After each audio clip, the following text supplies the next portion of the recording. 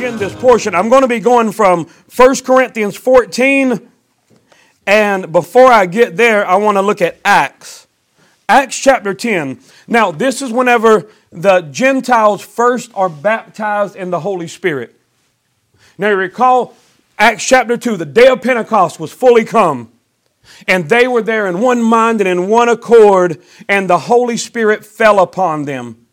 Now, recall what Jesus told them. He said, don't go out. Don't go and preach the gospel. Don't take any more steps until you receive this power from on high. These people had walked with Jesus for all this time. They saw him doing this. They had a better education in the gospel of Jesus Christ than any of you have ever had, than I've ever seen. But yet he told them, you need this empowerment first. They're in there, and then whenever the Holy Spirit falls upon them, the tongues of fire on their head, they come out speaking in tongues, praying in other tongues. And one big part that I've seen where people who either don't understand it or they're intentionally trying to deceive you, they'll say, well, no, what they did was they were praying in a known language to the people. And then every time you've ever heard somebody saying that, they don't pray in tongues. Run back through your Rolodex. Blip, blip, blip, blip, blip, blip. Everybody you've ever heard say that does not pray in other tongues. Can I get amen? Have you known somebody that believes? No, all of them, they don't. Because what he actually says in Acts chapter 2 is they were praying in an unknown tongue, and the people heard them, everyone in their own language. God touched those people's ears. Yeah. Now, whenever we see here in Acts chapter 10, and the Holy Spirit falls on these Gentiles, and Peter's even going to say, the Holy Ghost fell on them the same way it did on us. Not they received a different Holy Ghost, yes. But I actually want to read there now. And I'm going to actually use Peter's sermon too, because this sermon has to be a template for all sermons. What he does here, so I'm actually going to start it there in verse 34. And Peter opened his mouth and said, of a truth, I perceive that God is no respecter of persons. The understanding is there. This is for everyone. Yes. Going on there. But in every nation that feareth him and worketh righteousness is accepted with him. Verse 36. He's going to tell you what he was preaching. Verse 36, the word which God sent unto the children of Israel, preaching peace by Jesus Christ. And then this parenthetical portion. What does it say? Anytime you hear the name Jesus Christ, this is what's supposed to be in your head. That parenthetical portion, he is Lord of all. He is Lord of all. Verse 37, that word. What word? Preaching Jesus Christ, that he is Lord of all. That message is the way we would say it. That word, I say, ye know, which was published throughout all Judea and began in Galilee after the baptism which John preached. Why is that even a reference in the gospel? Because recall what John the Baptist was told by God. John was told that, because when you read in the Old Testament, John the Baptist was the last of the Old Testament prophets. In the Old Covenant, the Holy Spirit would come upon somebody temporarily, a prophet, a priest, or a king, so that they could do the task that God had for them, and then it would abate. He would ascend. He would draw back from them. God told John the Baptist, there's going to be one on whom the Holy Spirit will ascend and will remain. Amen. That's the one. Well, what do we have that great picture of there? Whenever Jesus was baptized in water, you heard the voice of the Father echoing, this is my beloved Son. But what happened? The Holy Spirit descended upon him as like a dove. It was only after that Jesus started walking in the miracles. After that, because Jesus came, and even though he's Emmanuel, God with us, he put himself in that human body so that he could suffer, so that he could walk out this life perfectly, but also because a man, Adam, yielded up the authority that was given of God, and a man had to come and take it back from the devil. And that's what it was, a sinless because he was of a virgin birth. He was sinless. He was anointed of the Holy Spirit and empowered. Therefore, whenever he came in the authority, remember the first demons that he encountered, the first demon-possessed man screamed out, I know who you are. You're the Son of God. Have you came to torment me? And he said, shut up and come out. Because what that demon, and the demon actually said, I adjure you by God. It's a demon. How many, am I making this up, brother? How many of y'all read this? Do I need to go back? I only got 15 minutes. He said, I adjure you by God. Think about what was happening there. That demon knew that he had an authority in the earth because Satan had taken the authority of Adam. But now there's one coming and he feels that and he realizes, no. Have you come to torment me before the time? And he cast him out in the authority of the Holy Ghost. He cast him out there of that man. Because even the scripture says in John, he says, Jesus is speaking and he says that he has the authority to do this on earth, to make these judgments, to heal the sick. He has this authority to cast out devils because he is the Son of Man. And man, it's hard to wrap your head around that because what do people who don't believe in the Holy Spirit power say? He did it because he's Jesus. He did it because he's the Son of God. Yes, he did it because he's Jesus, but he did it as a sinless man, empowered by the Holy Spirit, and he fully expects you and me to walk in that same authority. Amen. He rose again and he gave you his name. He gave you his anointing, his spirit, and he does expect us to walk that out now. And the times in my life where I did not walk that out, I had to repent of that. No matter what the reason was, because of false teaching. I know somebody had given me a stronghold, a mental doctrine that said, maybe not you, or maybe God will just do something. You never know. Some doubt or unbelief, some teaching of man that made the word of God of none effect in my life. And I had to turn from that, repent from that. But here in this portion, he spoke this out. And I want you to see what he says. Verse 38, God anointed Jesus. That's why it's important. So many times I read through that not understanding why does it matter about the anointing on Jesus. Of course God anointed Jesus. The word here for anointed is actually the same phrase that is going to be referred to whenever he says later on, and the Holy Spirit fell on them. He anointed them. I want to read this whole portion there. How God anointed Jesus of Nazareth with the Holy Ghost and with power, who went about doing good and healing all who were oppressed of the devil, for God was with him. Verse 40, him God raised up on the third day and showed him openly. Verse 42, I'm moving through this quickly. Go back and read all of the verses. Verse 42, and he commanded us to preach unto people.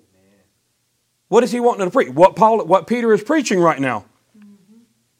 He's preaching that Jesus is Lord of all, that God anointed Jesus, and that he walked in this power over all the power of the devil, healing all who are oppressed of the devil. That is supposed to be preached, and if I'm not including that, then I'm not preaching what the Bible calls the gospel. Even if I'm telling you about the death, burial, and resurrection of Christ, if I'm not telling you what the expected outcome is of it, then I'm not really preaching the gospel. Amen. He commanded us to preach unto people and to testify that it is he which is ordained of God to judge the quick and the dead. Verse 44, and while Peter spake these words, think about what he told them. He told them Jesus was Lord of all. He told them that God anointed Jesus of Nazareth with the Holy Ghost and with power, and Jesus went about doing good and healing all that were oppressed of the devil. He proclaimed that this was to be shown to everyone, that Jesus was the judge of all, and while he spoke that to them, the Holy Ghost fell on them which heard the word. Please hear this word today. The Holy Ghost fell on them which heard the word. And they of the circumcision, these were the people who were formerly Jews, who had came to faith in Christ, who had also been baptized in the Holy Ghost, that came with Peter. They were astonished, as many as came with Peter, because that on the Gentiles also was poured out the gift of the Holy Ghost. And how did they know? Verse 46. They just knew because they had goosebumps. No, that's not what he says. For they heard them speak with tongues and magnify God. And when he heard that, then Peter started talking again. When Peter heard that, then Peter answered, can anyone forbid water that these should be baptized, which had received the Holy Ghost as well as we? The New Translation say, the same as we have. The same as we have. Now back to where I was saying I'm going to go to in 1 Corinthians. Recall the context here. He's starting off saying in verse 12, now concerning spiritual gifts, brethren, I don't want you to be ignorant. I had made the statement how that I went for years not caring if people were ignorant about spiritual gifts. And I was wrong for it. Here in this portion in chapter 14 where he says, follow after charity, that's agape. Follow after charity and desire spiritual gifts. You must desire spiritual gifts. And if you are not, that's a call to repentance. Dear Lord, forgive me for not desiring spiritual gifts. From this moment on, I desire spiritual gifts. Amen. I will earnestly covet the best gifts. So help me, God. But look at what he says now. He's going to explain what it is that we just read about these people were doing, where it says the Holy Ghost fell upon them and they spoke in other tongues. Verse 2, he that speaketh in an unknown tongue speaketh not unto men, but unto God, for no man understandeth him, howbeit in the Spirit he speaketh mysteries. Now I'm going to come back, I want to read that in a few different translations, but look at verse 15 of that same chapter. Whenever you read this portion, this is supposed to be your conclusion. I'm supposed to read through this. He's given instruction on praying in tongues and prophesying. And if I come to a different conclusion than the author, I'm wrong. The conclusion he came to was, what is it then? I will pray with the Spirit and I will pray with understanding also. I will sing with the Spirit and I will sing with understanding also. If I read this and say, oh, well, I shouldn't pray in other tongues then I am wrong. I want to go back and read that portion where he says, for he that speaketh in an unknown tongue, that was verse 2. 1 Corinthians 14 and 2 in the Passion says this. When someone speaks in tongues, no one understands the word he says. That's why I was relating back how that in Acts chapter 2, those people weren't hearing that, because I know that's what a lot of people try to relegate. If they don't believe in the gifts of the Spirit and the power of God, they say, oh, speaking in tongues is just for maybe if you're on the mission field, God will give you that and you can speak to those people. Yes. But that's not what he's talking about here. Look at what he says. No one understands a word he says, because he's not speaking to people, but to God. He's speaking intimate mysteries in the Spirit. That same verse in the Amplified Classic. For the one who speaks in an unknown tongue speaks not to men, but to God. For no one understands or catches his meaning, because in the Holy Spirit he utters secret truths and hidden things not obvious to the understanding. And I know I've heard stories of different missionaries who went and that did happen, but that's not what he's talking about here.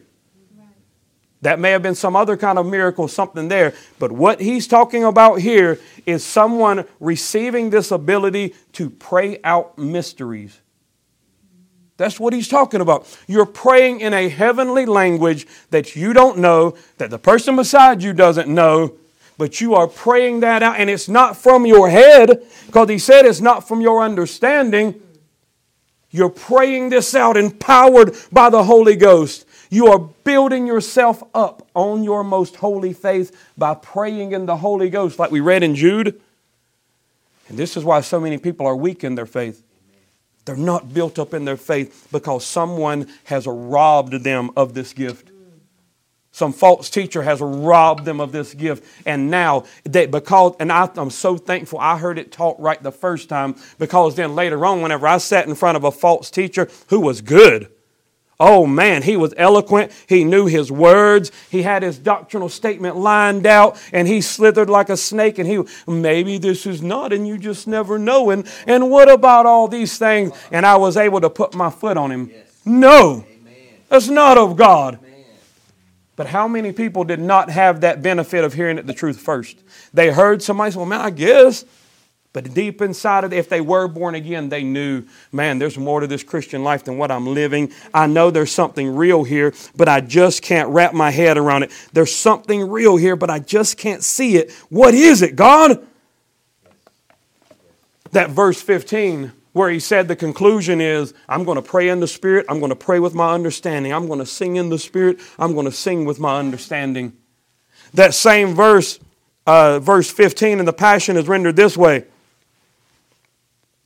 So here's what I've concluded. Is this your conclusion?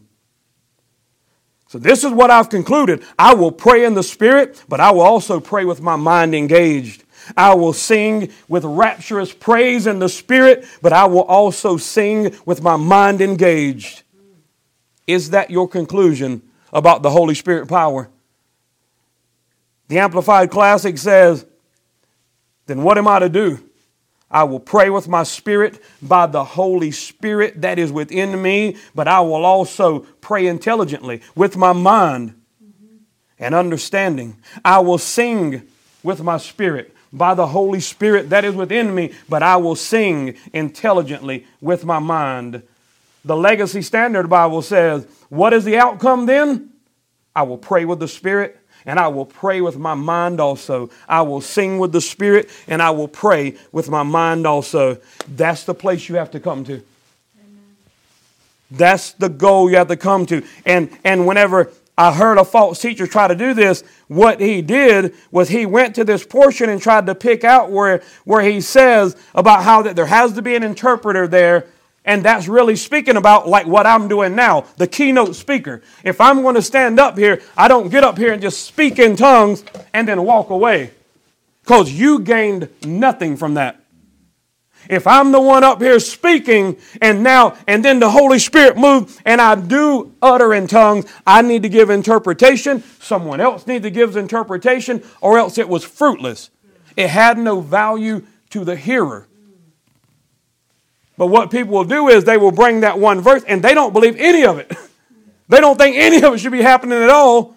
Amen. But they're trying to use that as a seed of deception to make you have doubt. That is how the enemy works. I recall time and time again, I went to a situation where we were in the Army, and I would have Bible studies in the day room. And one time I came in to do the Bible study, and there was another guy sitting there with a Bible out. I was like, praise God, somebody's here for the Bible. He said, oh, no, I'm doing a Bible study today. I was like, well, praise God then. And we're sitting, I said, when are you staying? So I put up a flyer saying I was going to start at whatever time it was. And we were about 10 minutes early. And I'm sitting there talking with him. And in the conversation, he told me he wasn't a Christian. He didn't believe the Bible was true. But he was teaching a Bible study. Now, did I stay for the Bible study? Do it like this? No. No, I didn't stay for that Bible study. I don't care what he says. Why do I not care what he says about the Bible? Because he doesn't believe it. He don't know the author. He don't know that if he don't believe it. He don't know the author. I don't care what he says. But you can have somebody who is not baptized and empowered by the Holy Ghost, and people will still listen to them teach about the working of the Holy Ghost, and it's wrong. It's wrong. It's sinful. Because what they are doing, even if they have a sincere and honest heart, they have been given a trap. They've been given some poison because there is a reason why they're not baptized in it. They have some stronghold. Not saying they're the evil, bad person. You can be born again there and then still not understand the fully workings of it. But there's a reason why. The reason why they haven't reached out in faith and received that anointing gift. They haven't received that baptism in the Holy Spirit. There's a stronghold there keeping them from doing it. And if I'm dumb enough to listen to them, they will give me their stronghold. That's what will happen. They'll give you their stronghold. And every time I've ever taught about this, I can feel it right now. I can feel it whenever I say certain things like tongues, Spirit of God. Thousands of questions pop up that I know you've heard. Somebody has told you some deceitful thing about it, such as what I talked about, well, no, that's only for if you're using a foreign language, like you just got the supernatural ability to speak Spanish to these people or something. You've heard it. Somebody's told you that. So somebody has told you that it's not for the church. It's not to be in the church. That if it was ever a thing, it shouldn't be in the church, brother. Somebody's told you that. Some's planted that seed of doubt and unbelief. They did not mean have your best heart and interest. They were not doing it because they cared about you and wanted you to walk in the passion and power of God. There's something to it. Once somebody has tasted that religious poison, they have this anticipation to give that poison to somebody else before they die. There's a reality to that. In the same way that once you have tasted and seen that God is good, you have an overwhelming passion and desire to share Him with somebody else. When somebody has received a spirit other than the Holy Spirit, they have a passion and desire too. And they want to preach it, boldly proclaim. Amen. But I'm telling you, this understanding, this gospel, this passion and this power is for you now. It is for you now. I recall years ago, one man, and he didn't believe in the things of the Spirit and the baptism, and he was trying to say what I'd say. Oh, well, that's not to be in the church. And anyways, the only thing I really know about it is, and he was trying to say that the verse where he said, I would that you all spoke in tongues, but I would prefer that you prophesy. Now think about this now. This is a brain teaser.